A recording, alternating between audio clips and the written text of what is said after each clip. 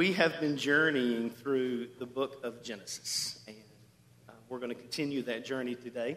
And this is a graph. If you're new to Safe Haven, what we do by nature is we just go straight through books of the Bible, straight through verse by verse, chapter by chapter, and let the text speak to us. And Genesis has been powerful. It's been really, really, really good. And God's been gracious to us as we've journeyed through it. I'm going to journey through this today in a little bit different way than we have journeyed through most of it. I'm just going to walk through this moment that we're in. If you have been journeying with us, or if you haven't, we've tracked all the way through these families, and we've hit this guy named Isaac. And so this is the book of Genesis, how it's broken down. It's not a complicated book. 4 major events, 4 major people. We're on the second of those 4 major people. Isaac, the son of Abraham. So you've got Abraham, Isaac, Jacob, Joseph. And this is the lineage that all Christianity and Judaism actually stems from. And so we've hit Isaac, and we're kind of learning from his life. If we've learned anything through the book of Genesis, it is this, that God can use absolutely jacked up, messed up families. That's kind of what we've learned, and today we'll see that maybe a little more. So with that said, we've been studying. Here is this guy named Isaac. He's now in our journey, this old, seasoned veteran. We've walked with him through his life, all the way from a coward to somebody who became very confident. And now, later in life, he's just become kind of calloused. And so we're looking at this gentleman. He's gone through a famine. There was a famine in the land. And if you remember, his idea to help God out through this famine was to go to Egypt. God prevented that. He said, I don't want you to go to Egypt. And then he lands in this land called Gerar, and he tries to give his wife away. Right? So he's messing things up left and right. He's trying to go somewhere God said don't go. He's trying to do things that no sane human would do. Tries to give his wife away. God gives the king of that land, Abimelech, eyes to see what's going on. And so you've got this unmoral, unrighteous, pagan king doing the will of God when the believer, who is supposed to be righteous, is trying to war against the will of God. It is just this crazy passage of Scripture that not a lot of people talk about.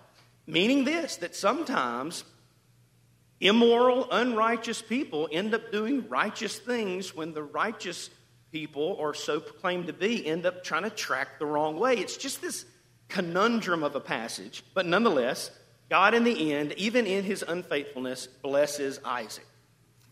That's the astounding thing of this whole passage. So it's just a spinning compass whirlwind of a family. If we could see life as we're to walk around with a compass. And sometimes I think that would be easier, right? If God would just go here, I'm thinking about Pirates of the Caribbean now, maybe timely with Johnny Depp and all of that. Any other Pirates of the Caribbean fans? Okay, yes! All right. Maybe they'll get him back for the last... Okay, hurrah. We don't have time to talk about that. Sorry, I'll dive deep off into that. All right, nonetheless, there's this moment where they're following this compass, and the whole thing is this compass sometimes spins incredibly wildly, and sometimes it points in just a direction. Wouldn't it be easier if God would just go, here's a compass, walk wherever it points? That seems like it'd be a lot easier, right? This family is anything but a linear pointing compass. They are just wildly spin all over the place. That's what we've learned from this text. And so the father's been a roller coaster. The wife is a relentless, conniving helicopter mom for one child, not both, but just one child. You've got one son who could care less about the things of the Lord. He marries Canaanite women. He makes life bitter for his mom and dad. Then you've got another son who does care about things of the Lord, but is willing to do anything at any cost to steal this blessing from his brother. It's just a cluster of a family. Can anybody identify with that? All right. My family can certainly identify with this. So let's walk through this passage together that we find ourselves in. Maybe that's just a little bit of recap. Here's the context of Genesis chapter 26, where we land today in our exegetical study of Genesis. May the word of the Lord speak to us beyond the voice of a man. The context, Genesis chapter 27, 1 through 4. Isaac is now old. His days are numbered, and he knows this. And so he calls the oldest child. And he calls the oldest child, and he says, hey, I want you to go get a meal. Go gather. Remember, Esau, the oldest, is a hunter-gatherer. He says, go gather a meal. And so he says, I want you to bring this back. There's a hint of gluttony already in Genesis chapter 25, I believe, where it says this, that Isaac loved his oldest son Esau, and he loved him because, specifically in verse 28, because he could eat of the game that he provided. So you got kind of this hint of this man who just craves meat, and his oldest son is able to get that, so he loves him more than he loves his youngest son. This is where we find ourselves. And he's ready to call him together to have this meal in his old age because he wants to give him the blessing. Now remember, there was a birthright and there was a blessing. The birthright has already been given away. Y'all should remember this. The oldest gave that birthright and the inheritance away to his brother so that he also could just eat of some meat. And so in this moment, there's still the blessing. The blessing is the more spiritual component. I guess we could say it something like this. The birthright was paper, maybe ink and pen. This is what's going to happen with my inheritance. The blessing is, and God did this through these days, there was a very real spiritual blessing that the father would place on the child, and God would use this however he used it to accomplish his purposes. It was a very mystical but nonetheless very real thing. So the birthright's already been given away, but the blessings to come. Now here's the deal. The prophecy that the Lord gave was this: the older shall do what? Serve the younger. That messed everything in the system up. Usually, the younger serve the older. But God has said, in my plan for this crazy family, here's what's going to happen. The older will serve the younger. This is a blatant attempt right here by the Father to usurp God's will and accomplish what he wants to accomplish. As a matter of fact, the passage says this. It says this in verse 4, that he wants to give Esau the blessing from his own soul. In other words, he knows what God said. He knows that God says the older will serve the younger. But as a father, from his own soul, he goes, I don't want that. I don't want that. I want my oldest to get what is due him. He's trying to circumvent. This is the context of the passage we find ourselves in. The counter move. Counter move. All these are going to have C's. You know it's going to be a good day when all the points have the same letter. It's like spirit-driven or OCD-driven. We'll go with spirit-driven, but it's probably the latter. The context, now let's move to the counter move, verse 5 through 10. The mom, the helicopter mom, the conniving mom, she overhears this, and you may think that your walls are thin in your house, but imagine the walls of a tent, right? So she overhears this. So maybe it's the walls, or maybe it's just the fact that Isaac is a little bit older. And, you know, sometimes when you get a little bit older, your volume control gets a little lost, right? And so maybe Isaac just is screaming these things. Maybe he's like, here's what's going to happen. But nonetheless, the counter move is this, is the mom overhears this, and she tells the youngest, hey, your dad is wanting to give this blessing away. Let's circumvent him. So she says to the younger, you go steal some goats from the flock, bring them back in, I'll prepare it. I know the way to your dad's heart. And she says this, that we're going to steal this blessing basically at any cost. In verse 8 she says, obey my voice. Very cool passage there. Underline things in your Bible, underline that. In other words, I don't care what God said. Here's what I want, and you, youngest, you obey my voice, because here's what I want as a mom. Again, compass spinning wildly as a family. Even if you have to silence God's commands, you do what I say do, is what this mom and wife is saying. So she's ready to steal a blessing at any cost. And this brings up the old question that goes around a lot of times. It's something like this. At what point do I disobey my parents? At what point do I disobey my boss? At what point do I disobey those that I'm under the lordship of? At what point do I disobey this? And here's the answer to that question. The moment that they contradict the Lord's commands. That's just as clear as it gets. The Lord had commanded one thing. The mom is saying another thing. At this moment, Jacob should have been like, no. This is not what the Lord has said. And so this is what happens. Now, I want to be clear about that. Because if your boss tells you that he needs you to work extra hours, that is not triumphing the Lord's commands. If the boss says, I just need you to work harder, then she is not triumphing the Lord's commands. But if the boss says, I need you to be fraudulent, lie, deceit, whatever, that is trying to go against the Lord's commands. That's the moment that we as believers are to indeed disobey. Nonetheless, she's a black widow wife. I mean, she is as black widow as they come. She's going to betray her husband. She's going to betray the firstborn. She's going to divide the family. She's going to ultimately betray the Lord. We got the context. We've got the counter move by the mom/wife.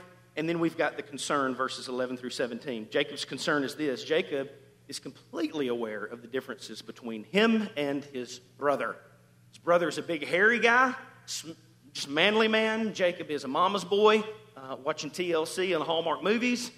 He knows the differences between the two. And in this moment, he's got a check mark in his soul. Side note, when we have a check mark, that's usually a good moment to stop and ask, why do we have a check mark in our soul? Rather than just press on. But nonetheless, what we see here in this passage is the difference between guilt and conviction. If you've ever wondered the difference between, okay, what is the difference between just guilt and honest biblical conviction? And I think you can see that in this passage. Here's the difference. The difference is Jacob has a check mark, a guilt, a worry, but his worry is, what if I get caught? His worry is the consequences. Now, why do I bring that? Here's why I say that. Because regret and guilt is often found in our kids when they confess that they have offended you because they got caught. Here was the rule, I got caught, and that's kind of that regret and guilt, right? Or let's bring it to us, me and my family. Sometimes I'm regretting things or guilty of things because I've offended Julie Beth. And there was maybe something that I've done that we have an unstated rule or a real rule or whatever it is, and I've got regret or guilt. All of that is just regret and guilt because I'm worried that I've offended just mainly that other person because I broke that rule, right? Here's conviction. Conviction is when we're worried that we've offended not the other person, but who? God's holiness, God's standard, God's righteousness. And in this moment, Jacob is not worried about God's righteousness, God's holiness, God's standard, what God wants. He doesn't care about that at all. All he's worried about is, I'm worried that my dad's going to catch me and I'm going to get in trouble. That's the difference maybe between worry and conviction, if you've ever thought through that. God's holiness is at stake. What are we guilty of? What are we regretting? Are we regretting that we just kind of got caught? Or are we regretting that God's been offended in his righteousness? This is this passage nonetheless. Let's keep going. So Jacob is concerned, and the mom goes completely silence of the lambs in this moment. I can't think of a more fitting thing. Some of you have never seen this movie, and that's to your good. Don't go watch it. But some of us have and are forever scarred. It puts the lotion in the basket. It rubs the lotion on the skin, or it gets the hose again, right? This mom goes completely silence of the lambs, and that is not just me being goofy. It really does happen. She's going to fatten up the husband because she knows that's the way to his stomach. She puts a literal skin suit on her son. The son gets a skin suit. So she takes the animals, carves them up because Esau is hairy, puts skin on him. Side note, if any of you guys dress up as a imposter Esau for Halloween, I will give you all the nerd ropes. You get all of them. You come to my house. But this is a ridiculous moment if you track this in your brain. She puts a skin suit on her son, and then she begins to cannibalize the whole family by this. She's going to put Esau's clothes on her youngest. He's dead to me anyway. All I care about is not my husband, not my other son, but just my youngest. And then he gets this blessing, and I'll do whatever it takes. It is a warped family. Again, I'm trying to point this out to you. This family, let's not read this passage and go, boy, we would be a good family if we could be like Abraham. I mean, we sing the song about Father Abraham, right? But as Tyler pointed out, there's just some songs that we don't put all the details. We don't sing, Father Abraham had many sons. One was Isaac, and his family was twisted. The mom put a skin suit on the youngest son, tried to trick the dad. Hey, like this, it is a jacked up family, okay? But nonetheless, this is what happens. Jacob is concerned. Then we've got the climax. Climax, verse 18 through 29. Jacob does indeed come dressed up in this suit of hair, smelling like Esau's clothes, to steal this blessing. He comes walking into his father with a meal, like the real Esau. He is he's a complete scratch and sniff replica. The father has a failing eyesight, so how are we going to dupe him? And then there's a series of 3 lies that he gives. How on earth could God use someone this conniving is what should be going through our brains. Series of 3 lies. Number 1, he lies about his identity. Who are you? I'm Esau. Or as in my picture brain, as we've been going through this, it would sound more like, well, I'm Esau. He's tender. He's kind. So he says, I'm Esau. So he lies about his identity. And he says, well, how'd you get this meal so fast? And then he lies about God. He brings God into the picture. And he says, God provided me this meat very quickly. How twisted is that? And then the father, Isaac, going, something about this still doesn't seem right. Are you sure that you are my son Esau? And he lies again and he says, yes, I am Esau. Now here in this moment, we've got this series of 3 lies, but then one heinously grotesque action. And this action happens in verse 27, where he leans in and betrays his father with a kiss. The most vile of anything that anybody could ever do to betray, with a kiss. What's meant to be an affection, a term of endearment, he betrays his father with this kiss. Should scream us to the whole action of Judas and bring us to that moment in our minds. This is the climax, and then the blessing is indeed given. I'll say at this point, given. And a lot of you at this point may want to say, Troy, that's not given. Brother, that's stolen. Hang on just a minute. Nonetheless, it's given. Here's the blessing that's given. Remember, Jacob has already stolen the birthright. Now he is indeed stealing the blessing. And the father says this, spiritually and mystically, and however this worked back in the day. You will receive the dew of heaven. In other words, even in drought, the Lord will pour out water for you. He does, as he lives the rest of his life. He says, the Lord will give you the fatness of the earth. The Lord will pour out from the land fruits and grains and nuts and wine. And he does for the rest of his life. And then he says this of Jacob, thinking it's Esau.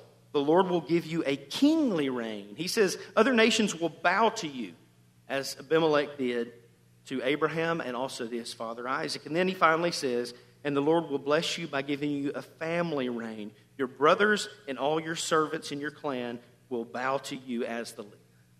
So we've gone from context to countermove to concern to climax, and now the complete collapse. This is the backside of the climax. This is where it all begins to unravel now for Esau. Esau shows up, verses 30 through 40. Obedient Esau shows up. Let's not forget this. Obedient Esau shows up and has done exactly as the father has asked, and this tragic deception is unveiled. The father says this, what has happened? And Esau says, well, I'm here with your food. And Isaac goes, no. Who are you? And realizing what's happened in this moment, he says, Jacob has done this. And he weeps bitterly. He begins to shake violently. Esau is enraged that his brother has come in and done this. And he says this fascinating passage. The father, Isaac, says this, Jacob has done this, and rightly is he named. You remember Jacob's name? You remember what happened when Jacob was coming out, the twin? He grabbed what of his brother? Grabbed the heel. He's always from the womb trying to pull his brother back. And so Isaac names him Jacob, the heel grabber, the one who pulls from the heel. And in this moment, he says, ultimately it has now come true. Rightly is he named, the one who takes from the heel. Like a snake who jumps out from behind a log and strikes the heel, Jacob has done this. He's fulfilled who he is in this moment. And Isaac feels a complete body shock. I can't think of another word. Now, why did he feel a body shock? He doesn't feel a body shock as you might be thinking. You might think, okay, well, he feels a body shock because his youngest son has just duped the oldest. He's just stolen. I don't think that's why he feels the body shock. I think that hurts him. I think that he's a little miffed that this has happened in his family. But as Monty Python would say, that, my friends, was just a flesh wound. It was a flesh wound. The body shock and what rocked him to the core was God had indeed outsmarted him, outsmarted his whole agenda to go against God's will. And in this moment, Isaac's selfish will to make his son the leader was rocked by God's sovereign will to make the younger son the leader. And in this moment, Isaac goes, everything that I've tried, the Lord has rocked. And boom, he falls defeated at the feet of the Lord's will. It's a crazy passage. It's a powerful passage. Again, the prophecy given was this: the older will serve the younger. Not the older might serve the younger. God didn't say my sovereign will is maybe the older will do something to accomplish not serving the younger. No, he said this is what will happen. And in this moment, God's sovereignty triumphs over Isaac's personal will. Church, you got to get that. You got to get that. We will never be a church that takes Scripture and lowers God's sovereignty to our palatability. You got to hear that. This is what happens in this text. And this, I'm going to say three things about this. God's sovereignty triumphing, and maybe a word that's easier to use is this permission. What we're talking about is, how does God's sovereignty work in light of our permission to do real things? Like, how do these two go together? The answer to that is concurrence. We believe in concurrence at Safe Haven Church. God is sovereign, we have permission, but how do those two go in hand? Here we see them colliding. As Americans, we have a real hard problem with God's sovereignty, if we're just honest. As Americans, we don't like this. We say things like this, and it feeds into the church. No one can take away my freedom, my free will. Like, nobody can do that. We don't like that. I have a vote in this. I have a say in this. I get to choose. And it's pretty exclusive to Americans in the way that we fight for this. I would argue freedom, a lot of times, in Americans and or American churches is actually an idol. It's me, it's all that I want, everything that I want. And when we get to these moments where we go, I get to choose my way. This is Isaac, right? I get to choose my way, and God going, oh, buddy. No, you don't. Not this time. We don't like that. Number one, because we're Americans. But number two, I want to say this about this. This is just biblical. This is the Bible. And in this moment, God does give us permission to make very real choices that have very real consequences. But praise the Lord, in His sovereignty, He maintains His providential decree at His disposal whenever He wants to institute it. Why? Because He's God. That's the answer. Because He's God. And in this moment, this is good. This is a great thing. He says, this is what I want. This is what's going to happen. No matter what you try to do in your permission, I'm going to make this happen. And this is of great peace. This is of great worship. This is of great grace if you can wrap your minds around the doctrines of grace. And we see it unfold right here. My question is this. Have you ever felt God's fatal blow to your idols? I want this. I'll do whatever it takes to get this. no matter what God says, I'm going to do this, and then God just gives you a body shock right to the sternum and it collapses you? In that moment, you're primed to respond in one of two ways. Number one, you'll go fight for your own freedom and go, I don't care what you did, God, I'm going to make this happen. And you'll worship yourself. Or number two, in that moment, you're primed for a great movement of grace, where you collapse, you bend the knee, and you go, God, thank you for revealing my selfishness and my desire to overcome and triumph over what you said was going to happen. Lord, I bend the knee, I repent. Let's walk together afresh and anew. You're primed for grace. And according to God's word, in that moment, if you respond in obedience, if you take that spinning compass, and the Lord all of a sudden in that moment goes, boom, this is what I'm doing. You begin to walk in it. Here's the beauty of grace as the Father looks down and goes, son, daughter, let's walk afresh and anew. Let's accomplish what I'm going to accomplish. And so in this moment, there's this body rock. God has said, do this. He said, no, I'm going to ignore you. God gives a body blow and he wins. And in this moment, it's just much easier to walk with the Lord in moments like this, continued faith than to war against him. But nonetheless, we all like to touch the hot eye for ourselves, don't we? We read passages like this and we're like, yeah, that makes so much sense. If the Lord does something, I should walk in step with his will. And just like our kids, all three of our kids, and I'm sure everybody in here's done this, right? You turn the eye on and the kids want to touch it, and you're like, no, that will burn your hand. And they go, hot? Hot? Yes, hot, hot, hot. And then, sure enough, you walk away, and what do? Psst. And then it's not hot anymore, right? It's a complete collapse. We're all prone to do that. Why would we do that? The Lord has given us this. And so in this moment, we see God's sovereignty. Here's the grace. The grace is when we're disobedient, there is grace. But if we're not careful, we'll walk with a strong limp if the Lord has to give us the body shock. Nonetheless, Isaac is a man of his word. Even in evil, God has won, and his will is going to be accomplished.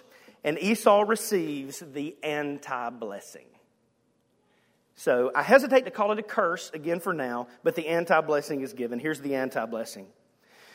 Your brother will lord over you now from a national standpoint. He'll be your king. Anti-blessing number 2. Your brother will lord over you as the head of the family clan. Number 3, the provisions of the earth, the dew and the fatness will now be your brothers. And then war and strife are for you and for your offspring to possess. What a cluster. So we've walked through the context, the countermove, the concern, the climax, the collapse, and now the consequences and or the conclusion. Chapter 27, verses 41 through chapter 28, 1 through 9. Here's the consequences. Here's the fallout. Big brother now hates little brother. Not that they didn't hate each other before, but now because of this spinning compass of a family, they really hate each other.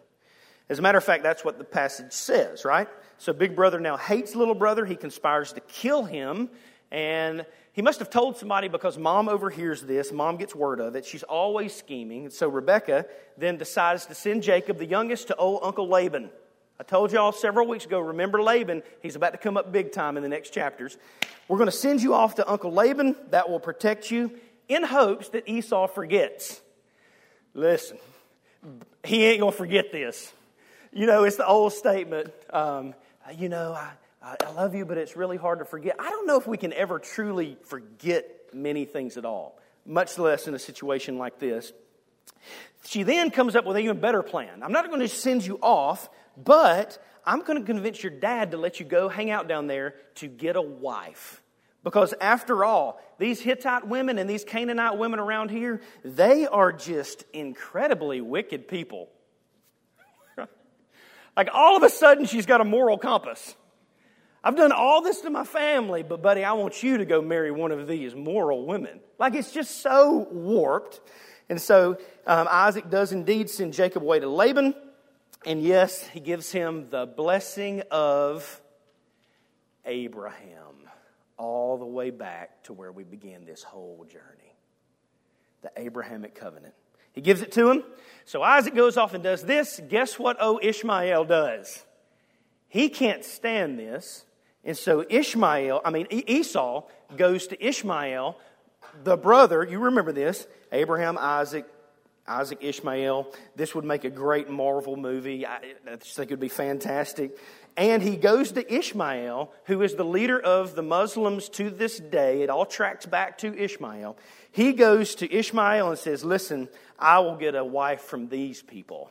And thus, not only is the spinning compass for his family spinning, but it sends a whole body shock ripple into the world as we know it. This is how big moments are. And so, to say the least, I guess I'll wrap it up by saying, church, this family ain't the Cleavers. They are not the Jetsons. They are certainly not the Andy Griffith Show. The moral compass of this family is spinning off of the charts. So what possibly could we take away from this? Like what could you take away from this family? Like nobody, after we've been going through Genesis, nobody's ever going to sing Father Abraham anymore. We've already axed that one out of your memory. But what could you possibly take from this? What is the point? What is the authorial intent of this passage? I don't know all of it, but maybe 7 things that I think are gloriously gracious truths from this. Troy, there's really grace in this. Oh my gosh. I think there's incredible grace in this. Let's look at it together. Maybe 7 takeaways from this moment in history. One is this: there are no heroes in this story, only sinners. Everybody in this story, in the Bible, these characters, not characters but real people, they're only sinners. And the beauty of that is that all have sinned and fallen short of the glory of God. Yet God can use anyone for His glory. What a gracious truth. Why do I say that? Let's recap. Isaac had an idol, and it was his son Esau. Rebekah had an idol, and it was the other son Jacob. Esau had an idol, and it was his hunting and fishing. Jacob had an idol, and it was this blessing. He wanted it at all costs. And Troy has more idols than you could ever dream of. This is John Calvin says, our hearts are idol factories, constantly churning out more and more idols for us to worship. And the beauty of this is that God can still use people just like that. So if you walked in this room going, I'm a mess and I don't even know why I'm here, welcome home to a bunch of messes who are wondering, how could God ever use us? This is the glorious truth out of this moment. And the first step towards righteousness is just owning our own sinfulness. It's not this blame shifting. We can't be used if it's constantly blame shifting. So it also teaches us, let's don't blame shift. Here's the deal. It wasn't that seductive person's fault that you did that. It wasn't the government's fault that you chose to do this. It wasn't the computer's fault that you clicked on that. It wasn't your boss's fault that you blah. It wasn't your parents' faults. It wasn't your friends' faults. It wasn't your children's faults. It was your fault. It was your desires. It was your actions. And the healthy posture of a believer is to admit that, own it, and that's where repentance begins. I'm a sinner. And I think this passage leads us to that. There are no heroes in this story. All sinners. Number 2, what's a beautiful thing? With that first takeaway in mind, I'm going to just simply quote Kent Hughes. What a fantastic reminder out of this passage. God's invincible determination to keep His word despite the prevailing unbelief and unfaithfulness of His people is something of immense beauty and grandeur. God uses Jacob the rest of his life, even out of this crazy moment. Which reminds us of this. God will see fit that His people are called.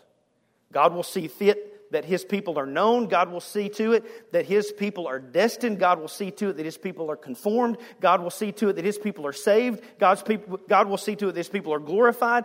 God will see fit that His people, though as the song says, are prone to wonder, to draw them into His embrace. That's the hope of the gospel. Troy, that sounds all fun and it sounds like great points, but it's not just a point. This is exactly what Paul says clearly in Romans chapter 8, where he says this, "And we know that for those who love God, all things work together for good, for those who are called according to His purpose. For those whom He foreknew, He also predestined to be conformed to the image of His Son, in order that He might be the firstborn among the brothers. And those whom He predestined, He also called. And those whom He called, He also justified. And those whom He justified, He also glorified. What then shall we say to these things? If God is for us, then who can be against us?" If you are God's covenant child, it's not about what you do or don't do.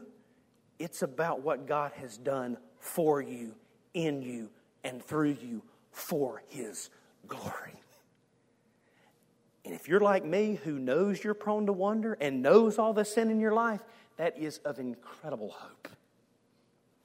Number 3, in the grand scheme of God's secret will and permissive will, we're just a walk indeed with a Spirit-led compass.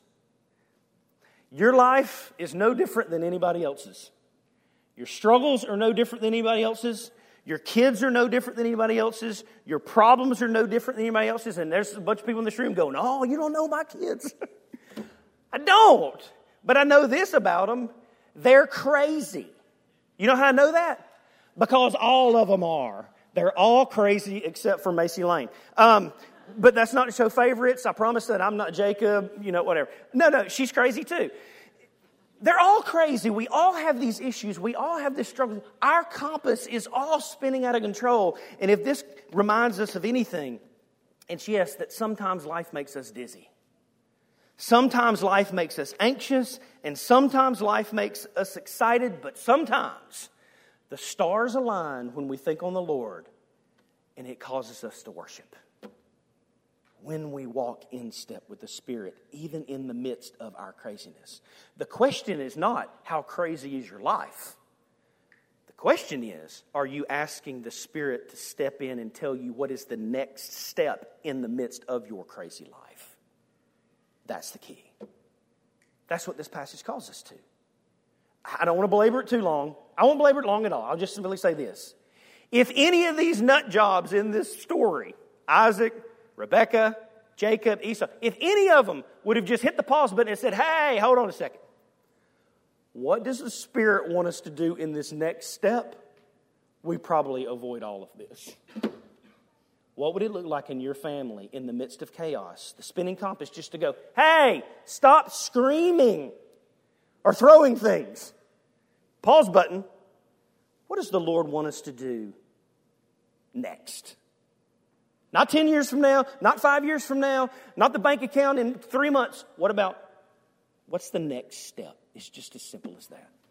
So, we're indeed to walk. Let's keep going real fast. Number 4, I think this passage also reminds us that it is erroneous to believe that sinful acts are acceptable if it aids the righteous work of God. Either we stand for absolute truth, absolute purity, absolute ethic, or we dismantle the foundation of the inerrancy of Scripture in and of itself. Troy, what do you mean by all that? I think a lot of times we go, and I'll bring it to, this is where everybody will get like, "Oh gosh, is he going to talk about that?" If I just burn down the abortion clinic, that will help God accomplish His righteous purposes. No. We can never do something sinful to help God accomplish His righteous acts. And I think that this passage screams of this. You got all kind of people trying to accomplish all kind of things to help God accomplish His purposes. You got lying, cheating, conniving, stealing, all kind of things to help God accomplish the fact that the older shall serve the younger. When God is perfectly capable of accomplishing all that He has said He will accomplish. And so it's erroneous for us to believe that sinful acts are acceptable. Rebekah, again, to Jacob, God can't accomplish this, so let's lie, let's cheat, let's manipulate, let's steal, blah, blah, blah, blah, blah. And so saying that one can sin for a righteous reason devalues all of the scriptural commands and makes you the arbiter of truth. God says don't lie, but I'm going to, in this situation, to accomplish this. No. God says don't steal, but I'm going to do this. But she asked me if she looked good in that outfit that I don't think looked good in, so I'll just flubber the truth to whatever. No, these are all silly, but my point is simply this. If we're going to be people of the Word who truly believe the Word of God is inerrant in all things, then if lying is what brings peace, then take the war and trust that God is righteous. If stealing is what brings you comfort, then take the struggle and just trust God in the struggle. If gluttony is what brings you rest and calm, then take the sleeplessness and trust God. We're to pursue righteousness. God is to accomplish His will. So I think we can see that in this passage. Let's keep going. And then simultaneously, I think a point out of this, God will accomplish His righteous works even despite our sinful acts of stupidity. And I know right now you're like, Troy, this church feels like it is a walking pendulum. It is. We will never deny one side of the pendulum or the other. We have real permission to make real choices that have real consequences. Absolutely. God has sovereign control over what He wants to accomplish, and those two things work simultaneously. And so even in the midst of our stupid decisions, praise the Lord that He, in His sovereignty, can take lemons and make lemonade. I think we see that in this passage. We've got an old man who's rejected God's will. We've got a young man and a twisted mom who's engaged in all kinds of evil to get what they want. And through all of this, church family, God's will is still accomplished. Number 6, you'll drive yourself crazy if you try to reconcile past historic moments with whys and what ifs. That's definitely in this passage. You will drive yourself crazy if you live your life going, well, why this? Or what if I would have done this? That is definitely in this passage. It sounds like this, right? Well, what if Esau in the beginning wouldn't have sold his birthright?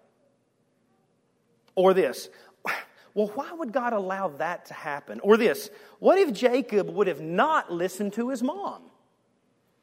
And though you may have fun in your small groups talking about that, you'll never come up with the answer. You know why? Because it didn't happen, right? And the whys and what ifs will drive us crazy in life if we're not careful. When we feel the shaking collapse of our idols, we just need to walk in grace and let the past be the past and move on to the future. It's a beautiful thing. Whys and whats would be acceptable if we were holy. Like then we could approach a holy God and go, why and what? But we're not. And we can't. The mark of an unbeliever is this. I see what you've done, God, and I don't care. I will take the past, I will redefine it, and I will fight for what I want. The mark of a believer is, I see what you've done, God, and I'm going to let the past be the past. I'm not going to be terrorized by the whys and the whatnots. I repent. Help me to trust you today. That's where this passage leads us. And then number 7, as we conclude, God cannot and will not be anything but faithful to His covenant children, just as you are, warts and all. This passage screams of that. God is faithful to Abraham, Isaac, Jacob, Rebekah, and even old Esau. As a matter of fact, when we preach through the book of Hebrews, you'll oddly see them again, but that will be in year 2037. So, as the band comes back up, I want to walk off letting the Word of God ring in our ears one more time. I think a great passage that encompasses all of this is 2 Timothy 2, 11 through 13. It's a fascinating passage. Screams of God's faithfulness in the same way that I think all of Genesis 27 and 28 is screamed. Moral compass spinning wildly out of control. Can God still be faithful in the midst of that is the question. 2 Timothy 2 says this, and there's some natural things to it, and then one stunning thing. If we've died with Christ, naturally, we'll live with Him, right? If we endure with Christ, then naturally we'll reign with Him.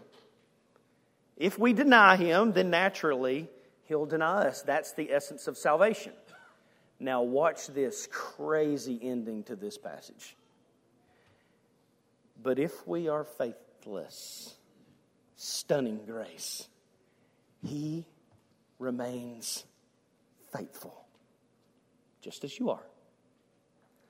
For He cannot deny Himself. If you are a believer in this room, trusting and not denying in the finished work of Christ to be your substitutionary righteousness, the scandal of the gospel is even when you are faithless, He is what? Faithful.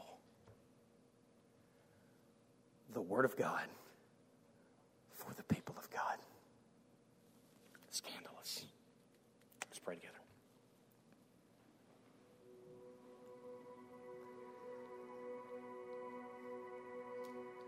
God, what a crazy passage.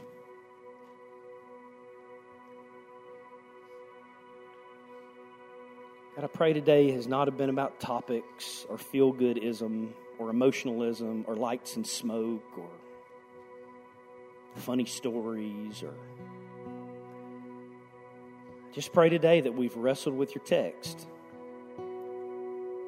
that we've let your word be the word, that your word has done what it's done, that it's hopped around this room at different times, sometimes people napping and then sometimes the text just wrestling with them, or maybe somebody grabbing a piece of the text and running it with it for the past 35 minutes-ish. God, I just pray that your text is, God, that you've taken people's compasses that are spinning wildly, and if nothing else, you've pointed them in one direction by the guidance of your Spirit. God, as we've wrestled through all of this, of people prone to wonder, but yet people who are desperately wrestling to believe and to have faith and to trust, and we're wrestling with obedience and sovereignty and our sin and your forgiveness. And I know in this room there are people who are wrestling with works versus grace, and am I doing enough versus did Christ didn't do enough, and there's just all kind of things going on in this room. I gotta get it, but would you by your grace cause us to look at the cross, become less of us, more of you, and to see how scandalous your faithfulness can be to those who are believing. So God, I don't want to miss the point, and if there's an unbeliever in this room, would you overcome their resistance? If there's an unbeliever, God, would you cause them to believe? Would you call them to repent of their sin, to trust in you, to surrender, to believe on you as Lord, to commit to you not only as Savior, but also, Lord, to commit to obedience and to live out the Scriptures. And God, save unbelievers, please, God, today. But for believers who, though their life sometimes looks like a real freak show, God, would you call them to surrender and repentance? God, would you, as they do, be faithful to your Scripture, to be faithful even when they are faithless? Remind them of the scandalous work of the cross, warts and all. God, remind us that this passage was not meant for us to scream, how unfair that God let Esau be cursed, that we'll be stunned that God would allow Jacob to be blessed, and us as well. And Lord, we need more of that. More of you, less of us. Thank you for redeeming lost, wayward sinners, not perfect, righteous workers, because of the cross.